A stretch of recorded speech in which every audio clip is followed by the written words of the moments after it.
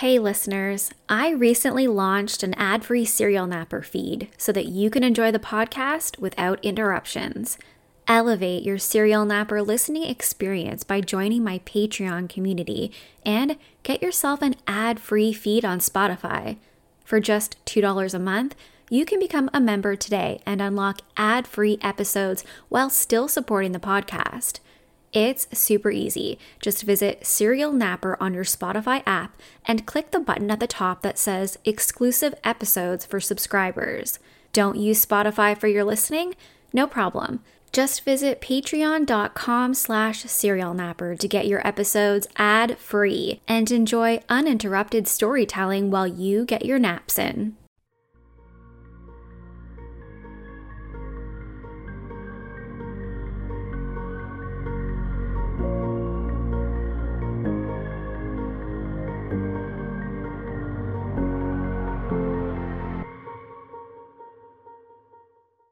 Hey everyone, my name is Nikki Young, and this is Serial Napper, an international true crime podcast. Tonight I'm covering a recent double homicide from Canada. The victims were 25-year-old Jasmine Lovett and her 22-month-old daughter Aaliyah Sanderson, both from Calgary, Alberta. The suspect? Jasmine's on-again, off-again boyfriend, 34-year-old Robert Leeming, who had moved to Canada from the UK and claimed that they were nothing more than roommates. Jasmine and Aaliyah went missing for weeks before their bodies were found in a shallow grave, and Robert's behavior was so bizarre that it was clear he knew more than he was letting on. In the end, as hard as he tried, he couldn't run from what he had done. So let's jump right in. In September of 2018, Jasmine, who was 24 years old at the time, decided to create a dating profile online. She had recently broken up with her boyfriend, who was the father of her little girl, and she was finally feeling like it was time to start meeting people again. So, she connected with a man named Robert Leeming, who was 10 years older than her. Although there was a big age gap, the two really connected, particularly because they were both going through really difficult times in their lives. Jasmine was a young, single mother who had just broken up with a very serious boyfriend. She was trying to figure it all out, how to balance it all, working and making ends meet while still taking care of her daughter. Robert, on the other hand, was going through a really ugly divorce and a custody battle with his ex-wife, so they were able to lean on each other in their darkest moments. It was only a few months later that Jasmine decided that she and her daughter would move in with Robert. It was his marital home that he owned with his ex-wife, Sarah Leeming, but it was still in his possession as they fought through the court systems for it. While it was Robert's home and the pair were dating, Jasmine would still pay him rent and pay for all of their groceries. It all seemed to be happening very fast, according to Jasmine's family, but she was an adult who could make her own decisions. Robert, on the other hand, was no stranger to finding love online. I mentioned that he was going through a nasty divorce and a custody battle when he met Jasmine. In 2013, Robert was still living in the UK, but he moved to Canada after meeting a Canadian woman named Sarah through an online dating site. After coming to Canada and meeting in person, Robert and Sarah decided to get married, and the couple had a son together. But the relationship did not last. They divorced in 2017 and have a mutual no-contact order in place. It was a serious divorce, and a lot of information came out during their court battles. Sarah alleged that Robert was so mentally abusive towards her that she would often have to lock her and her son together in a bedroom just to get away from him. She described how he would frequently gaslight her, making her question her own memory and sanity anytime that she would bring up any issues in the marriage. Sarah said, quote, "He blamed me for ruining his life, having a baby he didn't want, having a dog that he didn't want. Everything was my fault. He was cruel, and that caused me to fear our lives at the end of our relationship." To add to the severity of the situation, locked in a vault safe in their home, Robert legally kept guns and as many as 60 knives ranging from half an inch to 8-inch in blade length. And this made Sarah feel really unsafe. And he wasn't just aggressive towards her, but towards their son as well. She described 2 occasions where Robert really showed bad judgment in caring for their child. In 2017, Sarah said that her in-laws were coming to visit from the UK and that Robert left their very young child at home by himself while he went to pick up his parents. In another incident, Sarah said that while eating at a restaurant, Robert took their son outside and left him alone in his car seat in their truck because he was having a meltdown, as kids do. And it was minus 10 degrees and snowing that evening.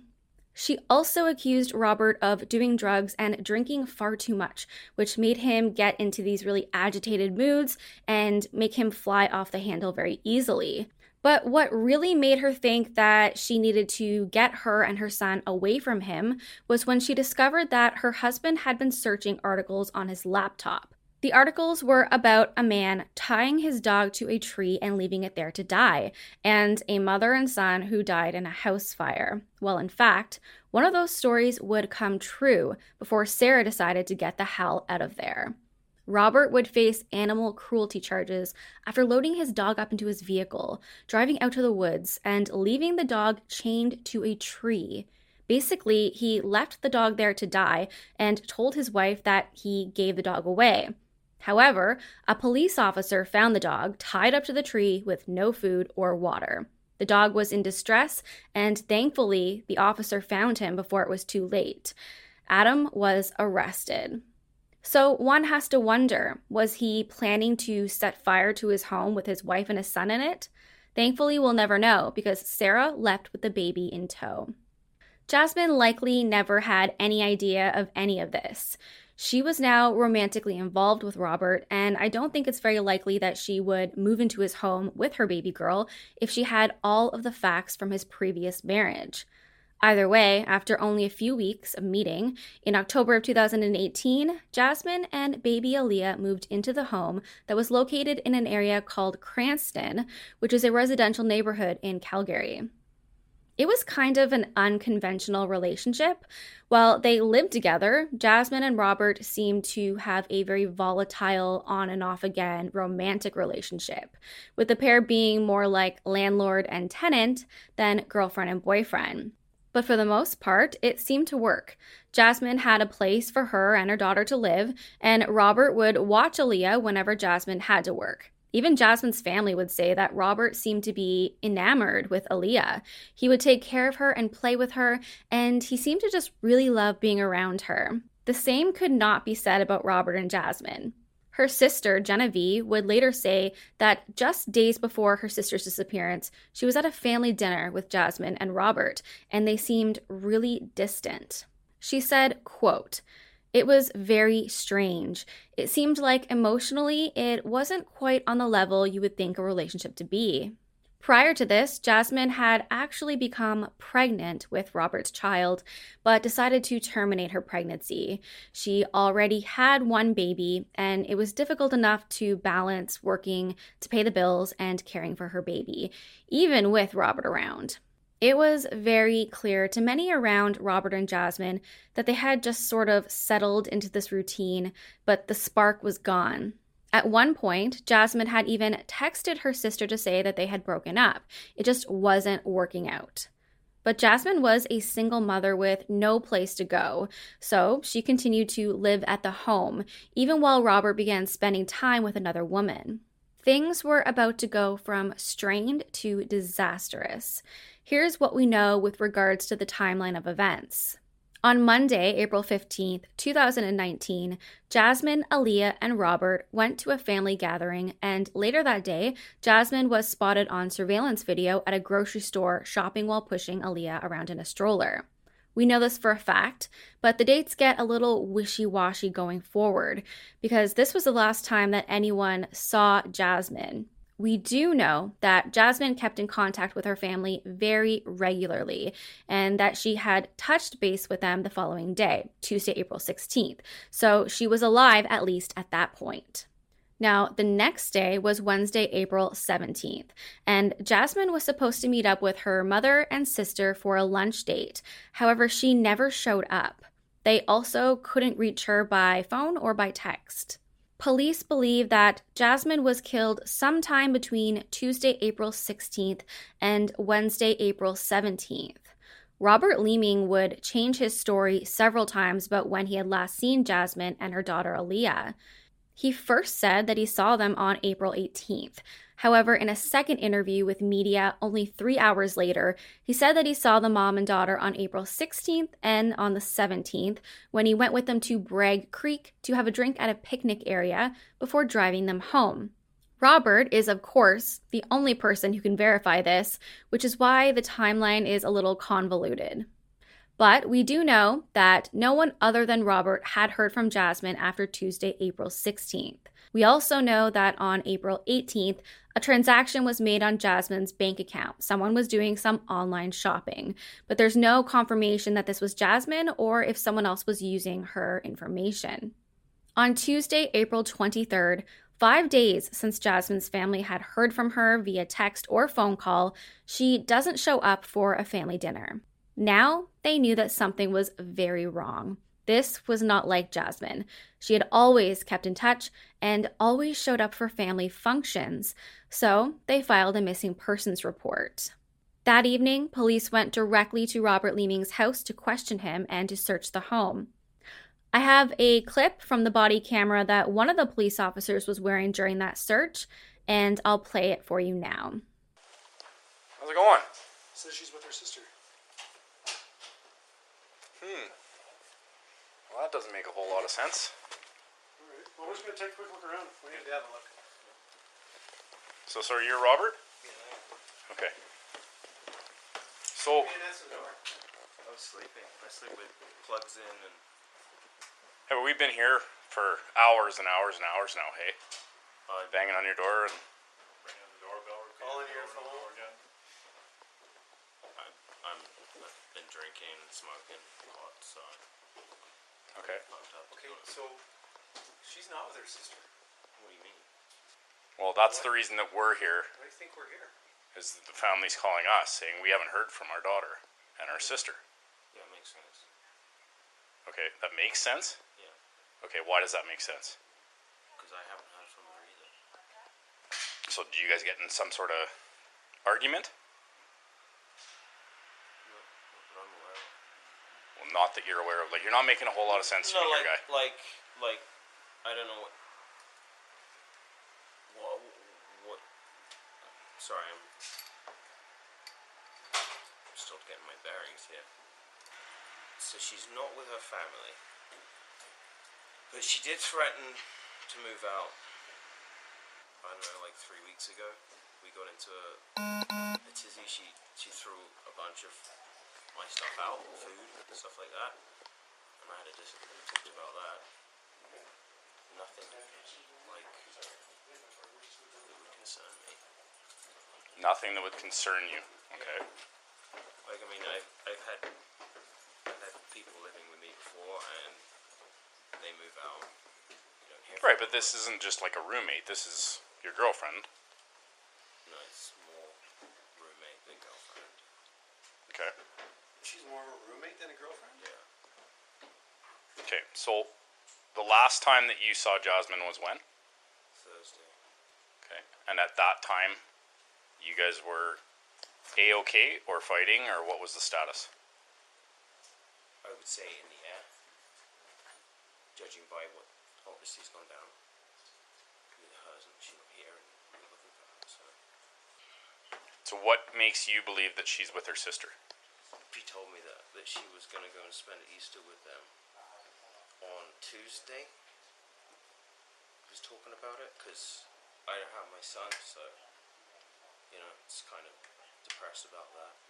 Start digging, but that doesn't jive. What's the saran wrap for? No. Just privacy. Huh? Privacy. Did you see the note on the door? I do now.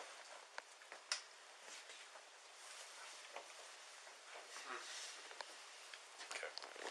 I'm gonna go make a call to mom and try and get some more info. Robert was drunk and high. He was disheveled and somewhat disoriented. It's a bit difficult to hear his response to the officer's questions, but basically, he says that they had broken up and she had threatened to leave several times before. He thought that she was spending Easter with her family and that he hadn't seen her since Thursday, which would be April 18th. Police clearly find Robert's answers and his demeanor suspicious, but they have no reason at that point to push him any further, and they release a plea to the public for any information with regards to Jasmine and baby Aaliyah's disappearance. Police also say that they've ruled their disappearance as a suspected homicide because Jasmine's cell phone records show no activity and neither does her bank account. Police decide to pay Robert Leeming another visit at his home. They take him in for questioning while they search the house, and what they found was beyond bizarre. There were chunks of raw bacon scattered all around his home. There was a piece by a vent that was located near the home's front door, a large chunk of raw bacon stuffed under the cover of a dry sump hole in the basement floor, and a slice of bacon draped across the back of a dining room chair. Not typically something that you would see just placed around a home. Beyond the bacon, there were other strange discoveries, including a PIN code door lock on the entrance to the master bedroom in the upstairs of the home. Also, the little window on the front door of the home had cellophane on it, which seemed to have been used to prevent someone from either looking in or out. And the door itself had been jammed shut by poles that you would typically use in drywalling.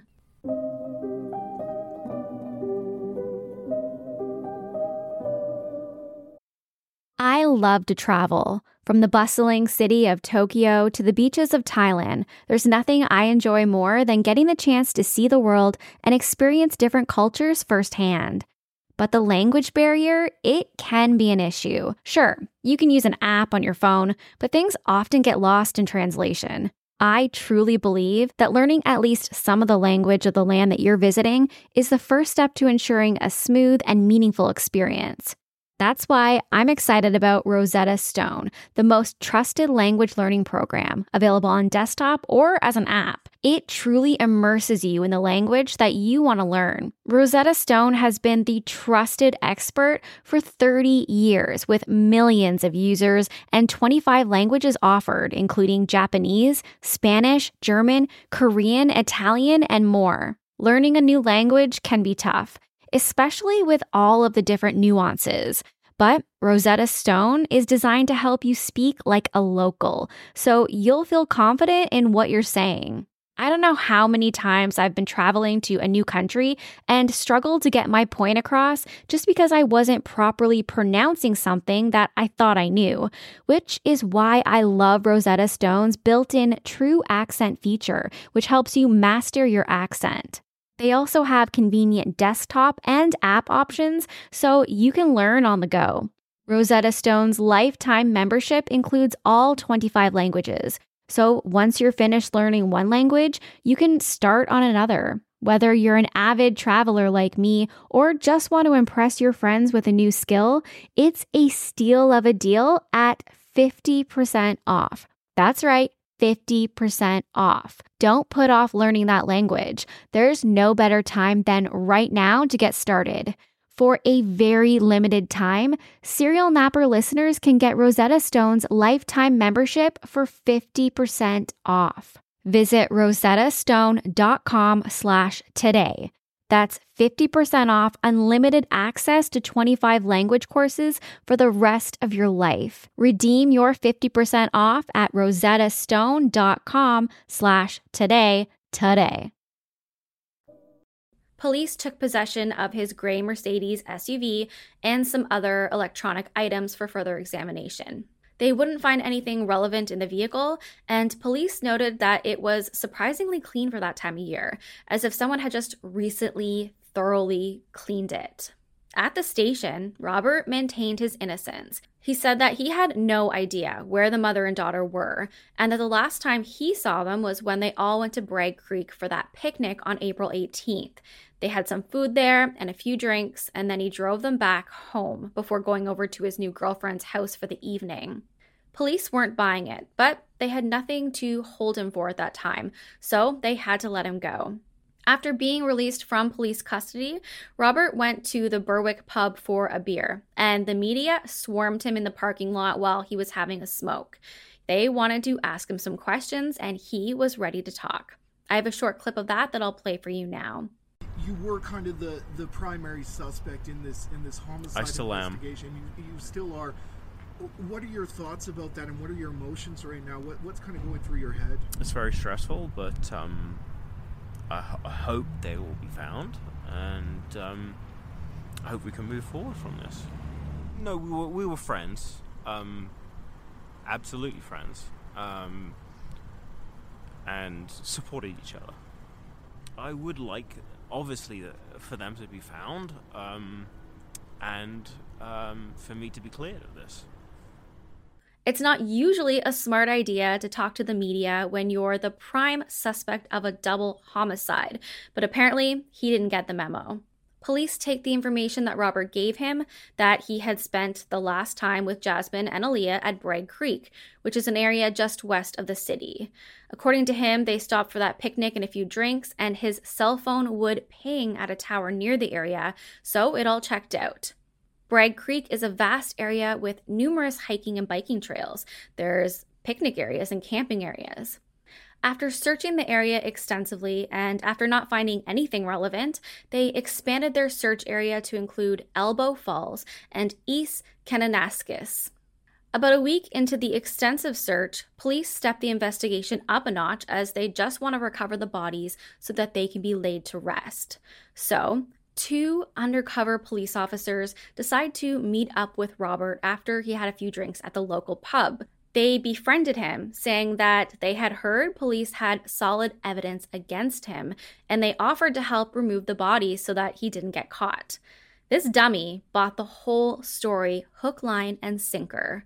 Within just a few hours of meeting, Robert led the undercover police officers to the Grizzly Creek area where they made a horrific discovery. It was what they believed to be the bodies of 25-year-old Jasmine Levitt and her 22-month-old daughter Aaliyah Sanderson, buried in a shallow grave an hour and a half from where they lived. The bodies were wrapped in blankets and had blue plastic bags wrapped around their heads. Police noted that they smelled a strong odor of gasoline or solvent before discovering the bodies. DNA would confirm their identities a short time later. They discovered little Aaliyah's body first. Constable Malcolm May would say, quote, "We opened the blanket up to check to see what was inside, and we discovered the body of a young child wrapped within this blanket and bag. We could see the dark hair, the right ear, the right side of the face. We could see the closed right eye and the top of the nose. Then, nearby, they discovered Jasmine's body." Constable May said, "We saw that there was an actual body of a deceased person here, a blue plastic bag wrapped around the head. Her eye is swollen. There's blood on her face. It looks like the left cheek is also swollen." Police immediately arrested Robert Leeming for the murders of Jasmine and Aaliyah. And at this time, he started talking. You won't believe the story he was spinning now, and the way that he described it was all just so nonchalant. According to Robert, on April 16th, he picked Aaliyah up from school and brought her home. He was taking care of little Aaliyah that day, while Jasmine went out to grab some groceries and to go to a job interview. He was in the other room when he heard Aaliyah cry out from near the stairs. She had attempted to climb up, but had fallen down. He said that she appeared to be okay. She was just a little disoriented, so the two watched TV together, and then he put her down for a nap in her crib. A short while later, Jasmine returned home and went to check on her daughter, but Aaliyah was unresponsive. Robert said he began looking for his phone to call 911, but he couldn't find it, and Jasmine began yelling at him, accusing him of murdering her daughter. So he grabbed a hammer and he hit Jasmine in the back of the head twice. According to him, it was all in the heat of the moment. Robert said, quote, "We were both crying and shouting at each other. She stood up to me and pointed at me and asked if I had done anything to Aaliyah. I freaked out and snapped and hit her with a hammer on the head." Jasmine fell to the ground, badly injured, but she was still alive. So Robert went to the garage to grab a .22 caliber rifle, and then he shot her in the head while she was lying down on the floor of their kitchen. He said that she was dying and that he wanted it to end quickly, but that he couldn't bring himself to hit her again, so he decided to shoot her. Then he cleaned up. He put a plastic bag around Jasmine's head, and he cleaned up the blood on the floor with some paper towel. Then he rolled both Jasmine and Aaliyah's body in blankets and put them in the back trunk of his car before driving out to Grizzlies Creek to dig a shallow grave and dump their bodies. He covered them with dirt, mulch, and branches, and then he doused them in gasoline. However, he did not set them on fire. Then he went home and cleaned up the rest of the mess and began to drink. Even though Robert admitted to killing Jasmine, he was adamant that he did not kill baby Aaliyah and that she must have passed away from the accidental fall. So when the police charged him with murder for both Jasmine and Aaliyah, he pleaded guilty to the second-degree murder of Jasmine, but he pleaded not guilty to the second-degree murder of Aaliyah. An autopsy on Jasmine revealed that she died as a result of multiple injuries, including being shot by a firearm and blunt force trauma to her head, which was consistent with the story that Robert told. However, Aaliyah died as a result of blunt force traumatic injuries, including scalp hematoma and subdural hemorrhages to the brain surface and spinal cord. She would have lived for 3 to 6 hours before passing away from her injuries. However, it was heavily debated how she received these injuries. Robert maintained that it was all due to the fall from the stairs. During the trial for Aaliyah's murder, Robert's defense lawyer said that there was no evidence that his client killed baby Aaliyah. And in fact, the medical examiner did testify it was possible she died from injuries sustained in the fall. However, the prosecution argued that Robert Leeming had lied through his teeth throughout the whole investigation, so why should they believe anything he had to say now? And they pointed to several instances where he took deliberate action to deceive the police. For example, he deleted all texts and over 30 photos related to Jasmine and Aaliyah from his cell phone the same day the two were reported missing. Thankfully, police were able to retrieve them. He also sent texts to Jasmine's phone after they were already deceased. One said he had taken Aaliyah to daycare, which we know is untrue, and another one later suggesting that they get pizza for dinner together. A week later, he sent texts that said, "I know you were talking about moving. I haven't seen you in a couple of days. Just wondering when you were going to pick up the rest of your things." And he also sent, "Hey, you okay? The CPS is looking for you here. Please call me. It's urgent. Or call 911. The topic of the raw bacon that police had discovered throughout the home also came up. Reportedly, Robert had bragged to the 2 undercover police officers that he planted bacon in his home to throw off the cadaver dogs, and he bought mulch to put in his car because it apparently smells like death. He also disassembled Aaliyah's crib and removed it from the home along with her stroller to make it appear like they had moved out. Still, the defense team argued that this was all because he was attempting to hide Jasmine's murder, but Aaliyah's death was completely accidental. They asked, if Robert intended to kill Aaliyah, why would he inflict injuries where she was conscious and breathing for 3 to 6 hours? He had pretty quickly and violently killed Jasmine, so why would he not do the same to Aaliyah if he really wanted her dead? And it's an interesting argument. But the prosecution put forward a new potential motive. It was discovered by the medical examiner's office that Aaliyah had an unusual vaginal injury.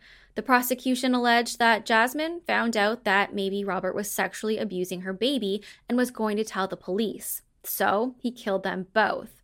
They alleged that Robert even went as far as to destroy any DNA evidence that could prove this to be true by putting a gasoline-soaked diaper on her. The defense team argued that this was all speculation that could not be proved. In the end, Robert Leeming was deemed a not credible or believable individual. And just this past January, almost 2 years after the murders, Robert was convicted of second-degree murder in the death of baby Aaliyah. He is now facing an automatic life sentence with his 2 second-degree murder charges, and he's scheduled to be sentenced this April. Again, things in the court system are moving really slowly these days with COVID, so hopefully it doesn't get pushed back again, because it's already been pushed back once. In Canada, life doesn't really mean life, so Robert could get anywhere from 10 to 25 years for each murder, which could either run at the same time or consecutive to each other. This man has been described as the Canadian Chris Watts because of the cruelty of his actions, his odd behavior, and sketchy media appearances. But it looks like, just as with Chris Watts, he was caught. His narcissism couldn't save him, and now he'll be spending his days in jail. I hear they aren't so kind to criminals that hurt children. That's it for me tonight. Be sure to follow me over on my Facebook group for more updates in this story. Just search for Serial Society True Crime Discussion Group. If you want to reach out, you can find me on Facebook at Serial Napper. You can also search for me on Apple or Spotify or wherever you listen to your podcasts. Check me out on Twitter at serial_napper, or I'm on YouTube, Nikki Young Serial Napper, and that's all one word.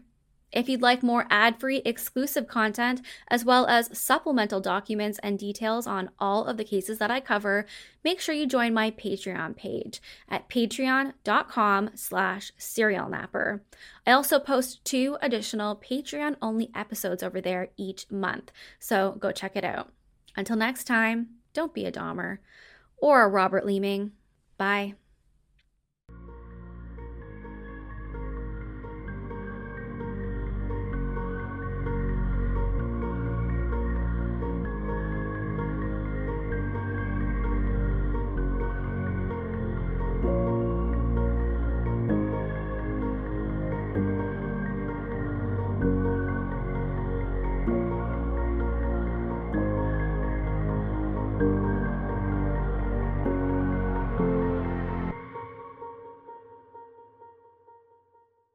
What's so special about Hero Bread's soft, fluffy, and delicious breads, buns, and tortillas?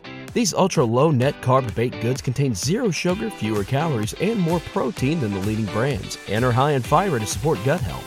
Shop now at Hero.co.